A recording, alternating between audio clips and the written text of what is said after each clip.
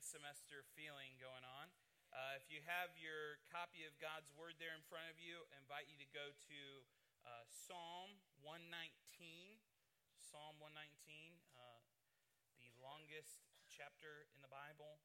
Psalm 119, just by way of saying thank you. I was overwhelmed on my birthday to receive so many kind messages from you all. I haven't even finished reading them just because it takes time, because you are kind, and it means a lot to hear that from you. Don't understand, I think, really what an encouragement it is to hear from you how the Lord is using our ministry, or even in some small way is using me to help you grow in the Lord. So I just want to say thank you for those, and excited to continue our series looking at cults tonight. So we're in Psalm 119 tonight. If you would stand with me as we pay honor to the reading of God's Word tonight, will be Psalm 119, and you can make your way to verse 97 of that psalm. So we'll flip over a couple pages, or I guess if you are there with a digital device, you'll scroll or swipe over there.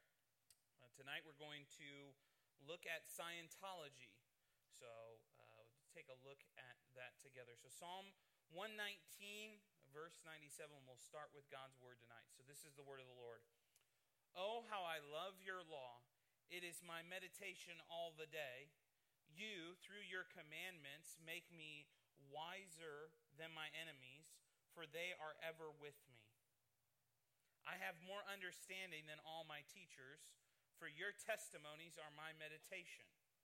I understand more than the ancients because I keep your precepts. I have restrained my feet from every evil way, that I may keep your word.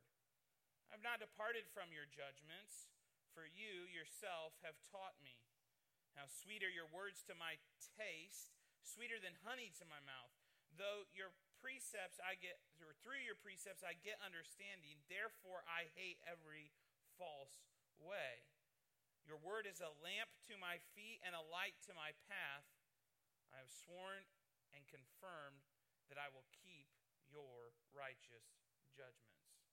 And this is God's word, and you can be seated and we'll pray together this evening. Father, we come to you right now, ever aware of our tendency to look to ourselves to guide our lives, ever aware of our tendency to be prideful, ever aware of our tendency to sin, to seek our own way, to try to take your rightful spot in our lives. Father, no doubt tonight with a crowd this size and different people from different backgrounds, or maybe even those who are hearing my voice right now that have never submitted to you to be the Lord of their lives. So as we come to you tonight, Father, we're going to look at another belief system, a cult, if you will.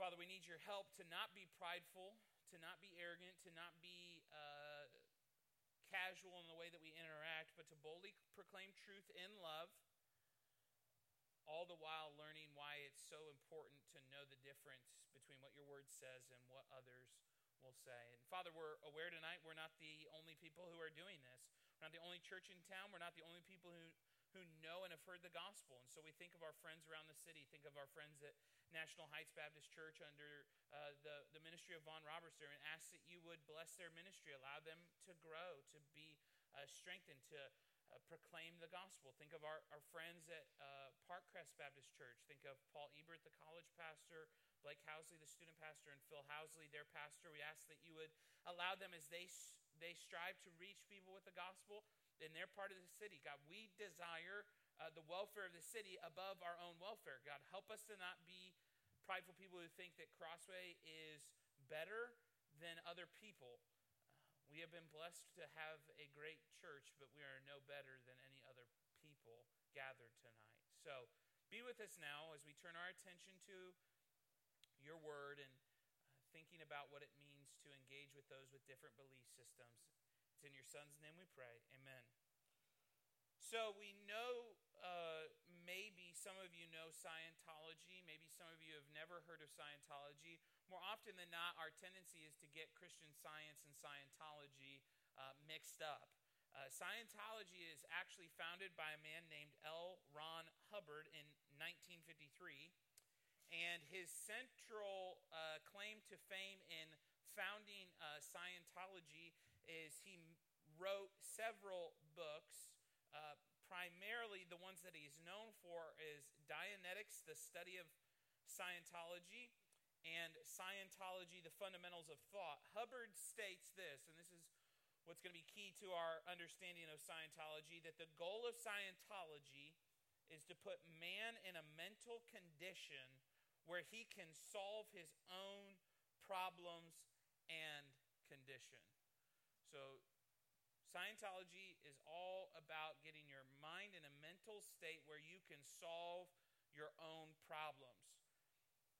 Scientologists, when asked what the structure of their organization is like, compare it to that of the Catholic Church, but it's much more restrictive.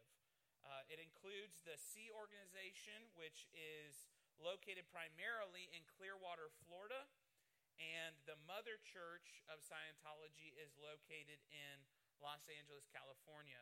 Scientology currently is run by a man by the name of David Miscavige.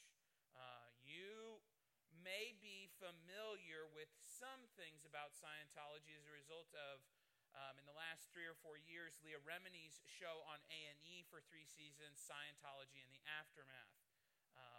So, with that in mind, what I want us to do tonight is just what we've done every other week, and that's to look at what are the key distinctives and differences between Scientology and Christianity. Where would we say this is our main point of conflict? And so we start in Psalm 119, verse 97 tonight, because the first place we're going to start to talk about when it comes to Scientology is dealing with the issue of authority.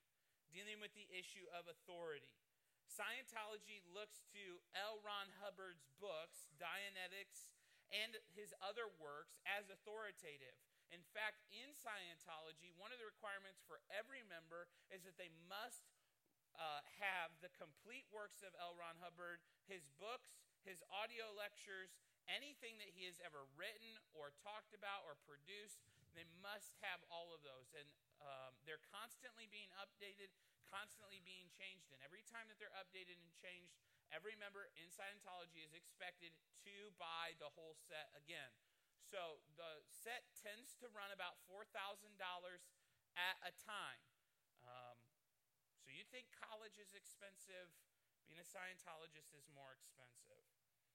It's worth noting, though, that outside of his works in Scientology, Hubbard wrote many more books than just the Scientology text. In fact, he wrote, it's estimated, around 200 fictional novels. So Hubbard is an author extraordinaire. You say, David, why are we starting with the issue of authority? Well, I want to take you to Psalm 119, because in Psalm 119, what the psalmist tells us is how we should approach Scripture. So let's start at the top and work our way back through it again. Oh, how I love your law. It is my meditation all the day. Christians look to Scripture and meditate on it, should be meditating on it all the day. Inside of Scientology, you meditate and think through all the day of L. Ron Hubbard's writings. In fact, it's well documented that many of the courses that Scientology offer and require of their members makes it a requirement at times when you're taking those courses to be involved reading, writing, and thinking through these texts from somewhere at around 8 a.m. to 10 o'clock at night for multiple weeks, 7 days a week. Scripture says, the psalmist says, that we should love meditating on God's word. You, through your commandments, make me wiser than my enemies, for they are ever with me. Christianity is saying, God's word makes me wiser than my enemies. Scientology says, Hubbard's writings make me wise. I have more understanding than all my teachers, for your testimonies are my meditation.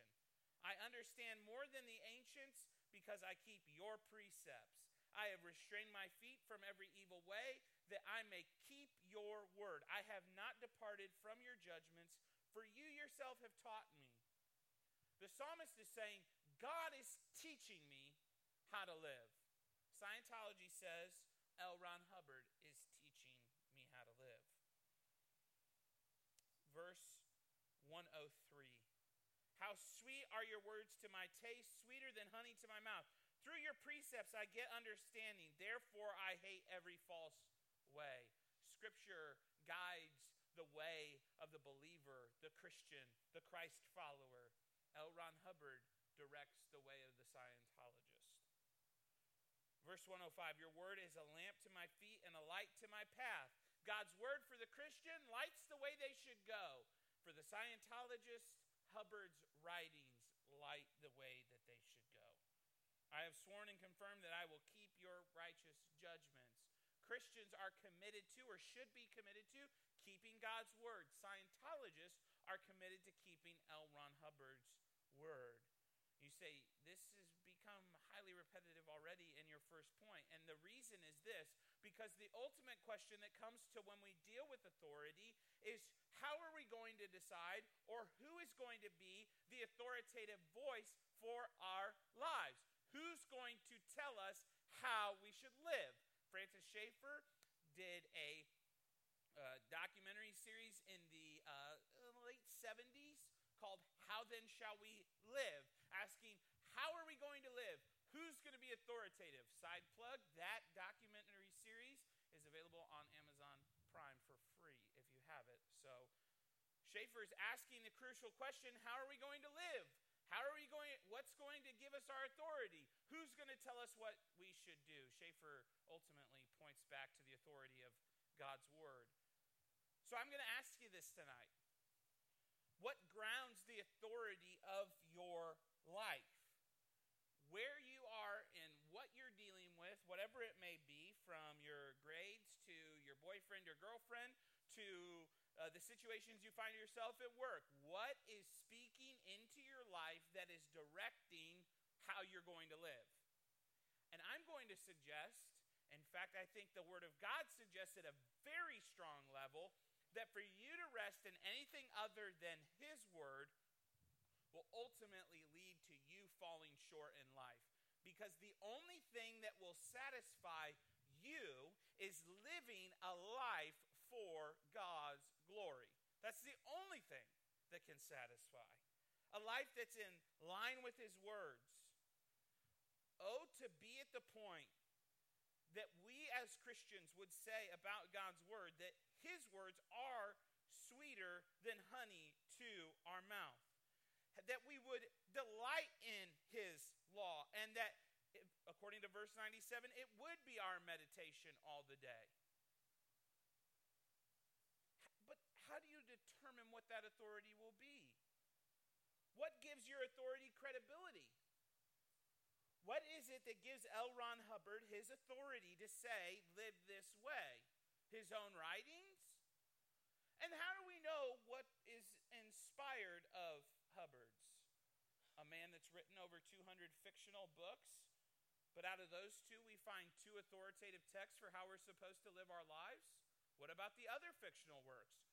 Why are his works, those 2, not to be put in the same category as the fictional writing? And for that, the only answer that Scientology is able to give is because that's what L. Ron Hubbard says. I don't know about you, but I've about tired with the man-made religions of the world. About the idea that somehow, some way, you and I must submit to another human being. I've been around enough human beings in only 30 short years of this life to know that they are terrible guides.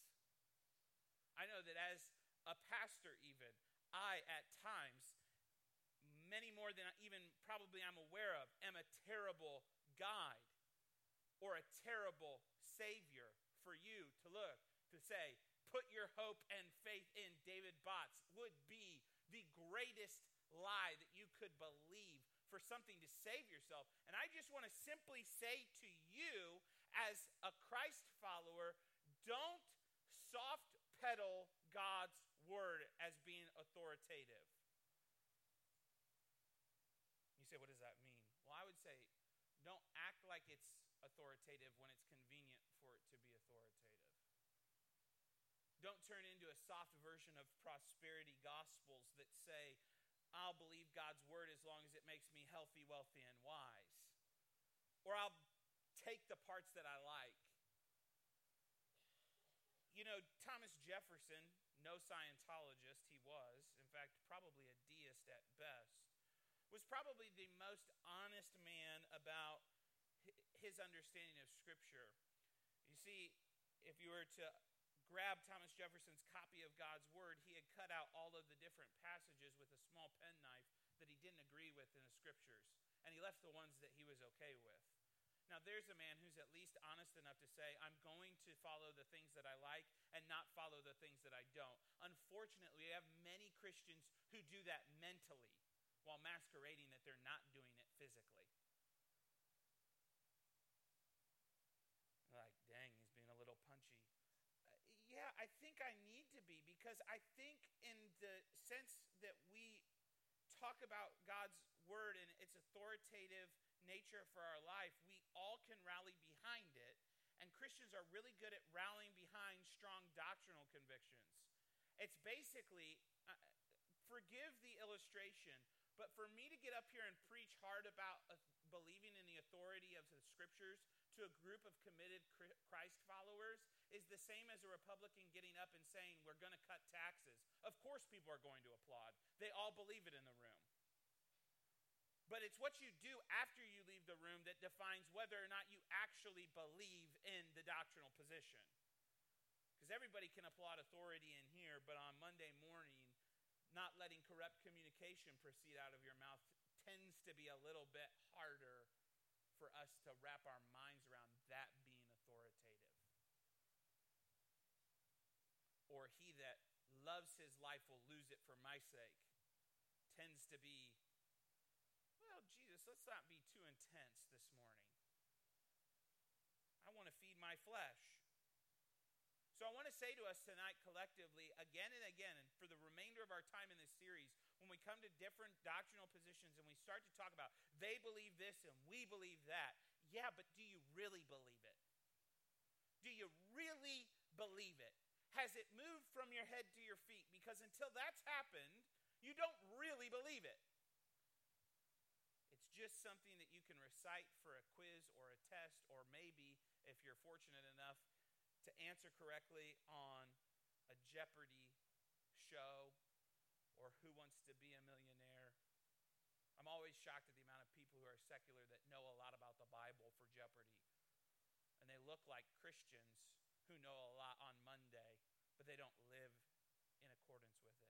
The second area that I would want to take you to, we'll go from the Old Testament to the New Testament.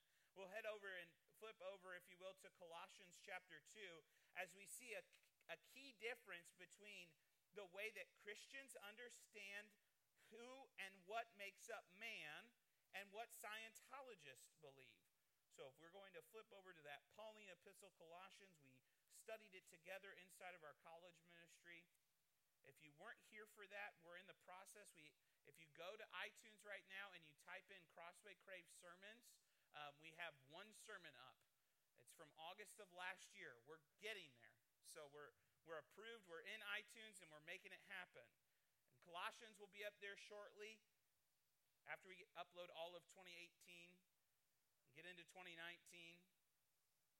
And then we'll get to our Mormons and Jehovah's Witnesses and Christian Science. You'll be able to tell your friends, hey, you want to hear about this, you can go and talk. So I'm not really excited about on Scientology because that will label me a suppressive person according to Scientology. But hey, I've been called worse. Colossians 2, let's look at verses 13 through 15. Again, this is God's word. And you,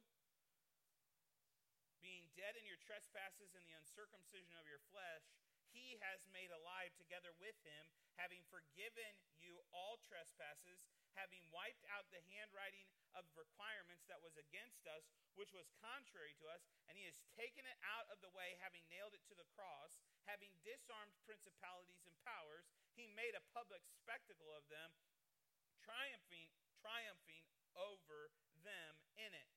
In Scientology, man is considered to be a thetan, or a spiritual being, and their primary problem is that they lost awareness of their true identity as a spiritual being.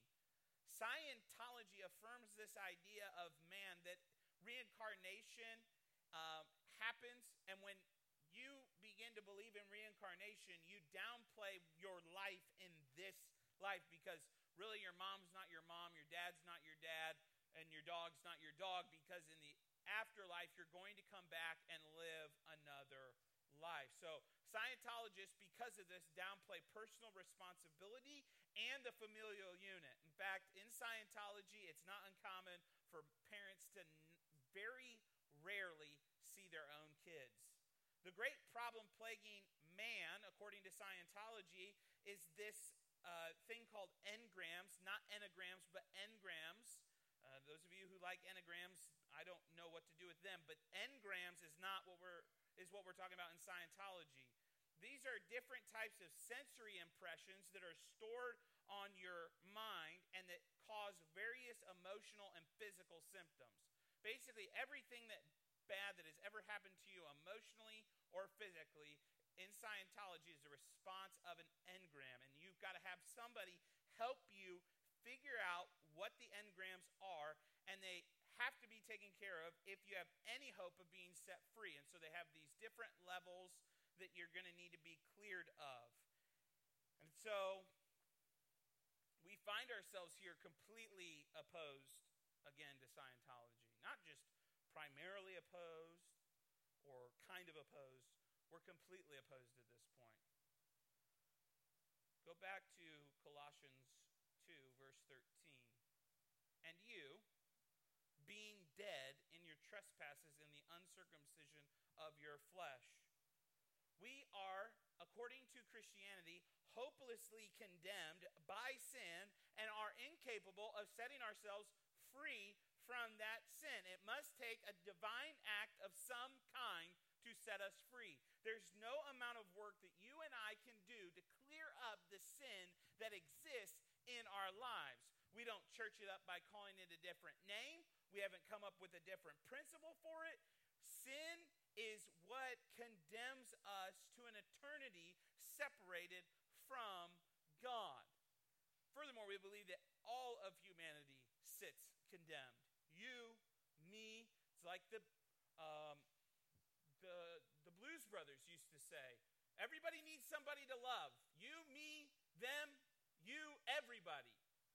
Inside of Christianity, everybody stands condemned. You, me, them, me again, you again, everybody. Everybody is condemned. You say, why do you make this point so over the top? Because the fundamental flaw facing humans in general is that we all misguidedly believe that we're better than we really are. We fundamentally believe that there's something inherently good in us that makes us good people. Christianity teaches the exact opposite of this. There is something fundamentally good about us, namely that we're created in the image of God, and because of that we have worth, dignity, and value. But in who we are as a person, there is nothing good in us. The Apostle Paul makes this clear in the book of Romans. He says that you and I will scarcely die for a righteous man, let alone an unrighteous man. If we're not willing to die for unrighteous people, how can we claim to be good? Doesn't a good person lay his life down for anyone, regardless of who they are and what their makeup is and what describes them and their personalities? To make the joke about enneagrams, doesn't a 2 die for a 5 and a 7 for a 4? I have no idea what that means, so I've never done that, but it's really easy to just throw out numbers to make that illustration, so it's an easy illustration for me to make. Paul says this is incredibly clear. You don't ever die for unrighteous people. You say in here, in the comfort and confines of this room, yeah, I would jump in front of a bullet for anybody. Really? Anybody? A serial killer? You take a bullet for a serial killer? Somebody that rapes another person? You jump in front of a bullet for that person? You take the spot of a convicted felon that's going to be put to death on death row? You're willing to flip spots with them? And if you right now are going, yeah, that I would do that, you're a liar. You wouldn't. Otherwise, you already would. This is man's problem. We think that we're better than we really are. And inside of Scientology, the great human problem is that we need to be cleared or set free from this problem of these engrams, these memories, and the bad stuff that's ever happened in my life. If I just get clear of that. You know what's amazing is I think Christians struggle with this idea too. If I can just get over the bad stuff in my life, I would be okay. That's simply not the case. And I think if we really viewed humanity as being utterly lost in sinfulness, it would press us as we think about how we need to engage them with the truth of the gospel. If the person who is sitting next to you right now, like let's get away from the campus and the hypothetical person in Chem 102 that you sit next to every day and I talk about every week here. Let's just talk about in here right now. If the person sitting next to you, you really believe is dead in their trespasses and sins, and there's nothing that they can do to save themselves outside of the work of Jesus Christ, would you not be compelled to share that message with the person sitting right next to you tonight? Because technically, probably the person you're sitting next to, you're far more emotionally involved in than the person that you sit next to in your Chem 102 class. They're your best friend and my besties, my homeboy, my homegirl. It's the people I hang with. It's the person I'm going to marry, right? They complete me. Would you tell them? Do you care enough about them? Why are they worth more to you than the people around you in the world? Because we're invested in them. And we see them differently. So that comes to the question of how do you view humanity? Do you see them as being dead? That's what the Bible says. What I say, I'm not like you're dead. The Bible says that. Or ultimately self-reliant. Oh, let them figure it out for themselves. Well, again, Romans, and you're like, why do you keep talking about Romans? Because I'm getting ready to preach Romans to you all in the spring. It's like on my brain all the time. Scientology and Romans, it's just like clashing in my head. You don't want to be in there. And then you throw in what we're doing for the retreat, and I can't tell you because it's a surprise. It's just like a war up there for constant mental space. And I'm worried about the Cardinals. It's just craziness. It's nuts. But Romans makes this clear too. They're dead. And they're not going to go looking for God on their own. A Scientologist is not going to wake up one morning going, I need more Jesus, any more than the atheist does. Neither of them go chasing after God. Well, this view of man inherently tags into the final point, which is, what do we believe about salvation? What does Scientology believe about salvation? Well, we're going to go back to a very basic text. Back to the basics, my friends. Ephesians chapter 2. And if you've grown up in Awana, you know where I'm going. Even if you haven't grown up in Awana, you probably have a good idea of where I'm going here. Ephesians 2, and we'll read verses 8, 9, and we'll throw in 10 for fun. For by grace you have been saved through faith, and that not of yourselves, it is a gift of God, not of works, lest anyone should boast. For we are his workmanship, created in Christ Jesus, for good works, which God prepared beforehand that we should walk in them. Scientologists claim that one can be set free from the destructive engrams is through the process what they refer to as auditing. With the help of an auditor and sitting at an e-meter that has two cans that runs a low current electricity through your body, about 1.5 volts, they can pinpoint the areas supposedly that need to be quote unquote cleared. Auditing is incredibly expensive. It costs, after you do a couple free times, it's about $800 $800 an hour. And so in order to continue on towards total clarity from engrams and freedom from the engrams and to be mentally in a place where you can get to that spot that L. Ron Hubbard is talking about, you have to get help with the auditing by taking the courses, which costs more money. And to go on from the free analyst to the ultimate mind clarity, or what is commonly referred to as Thetan 8 level, cost $365,000 to $380,000. Here's the knuckleball, though. No one ever goes straight from level 0 to level 8. They're always constantly finding new stuff or rewriting old stuff and sending you back.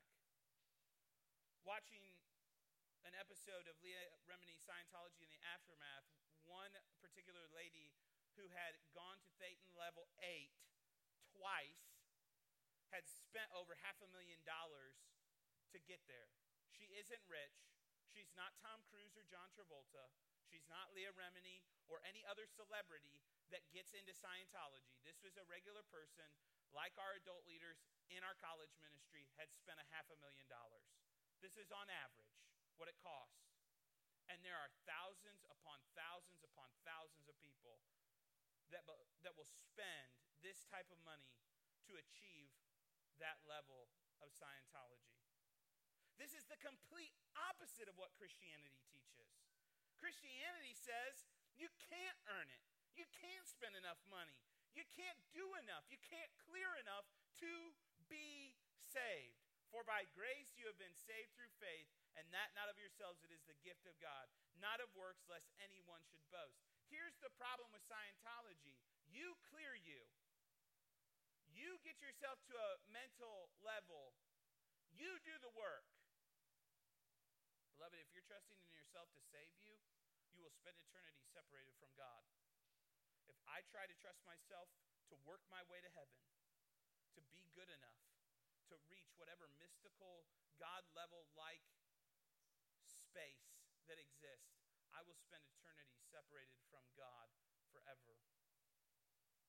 One of the greatest lies that Scientology tells is that L. Ron Hubbard, when he died of a stroke, went to Thetan level 9, which is a level that no one else was able to get to but him.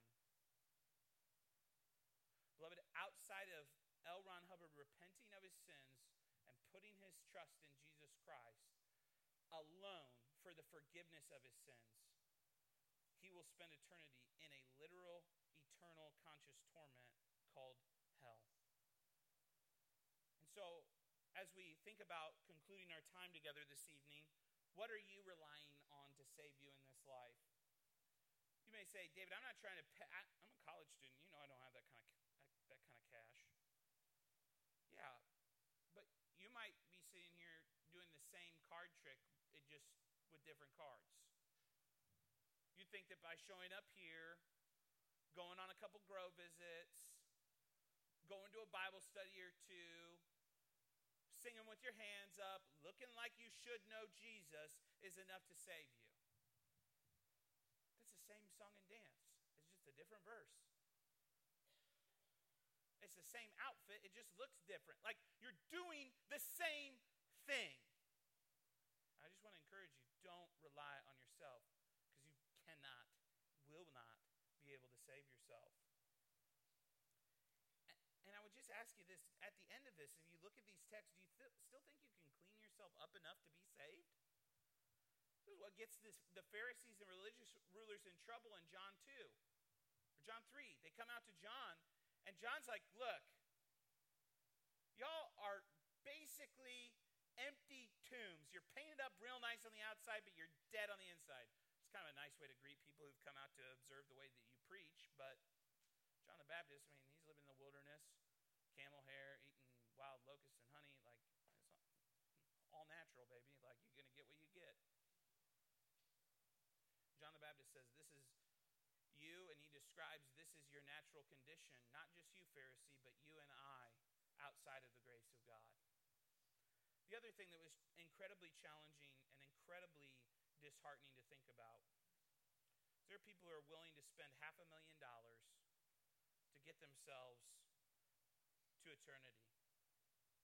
And we can't cross the street to tell somebody about Jesus. You may not have much money, but every penny that we can scrape together to send missionaries around the globe helps one more person in an unreached people group or a place where ministry is difficult be able to hear about the gospel. But we're like, I don't have enough money to give to missions and eat out Taco Bell 3 times a week. Again, we see people who are far more committed to the lie than we are to the truth.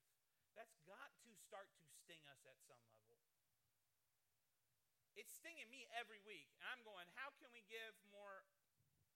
How can we do more? What do I need to do? I'm like sitting in my office today trying to just text people and encourage them. Hey, come back, come back, come back. I don't know what their eternal state is. I don't know when there's a visitor here, if they know Christ or don't. I want them to come back. But I also don't just want them to come back. I want to start engaging people in the world around me. I want to start talking to them about what it means to follow Christ. I don't want to just assume that because somebody can go through the right answers that they know Jesus, like it's some sort of test. Some of you faked your way through high school on tests that if we were to ask you the questions, you'd have no idea. But in a minute, your teachers were like, they are so smart. You're like, no, your tests are just so easy.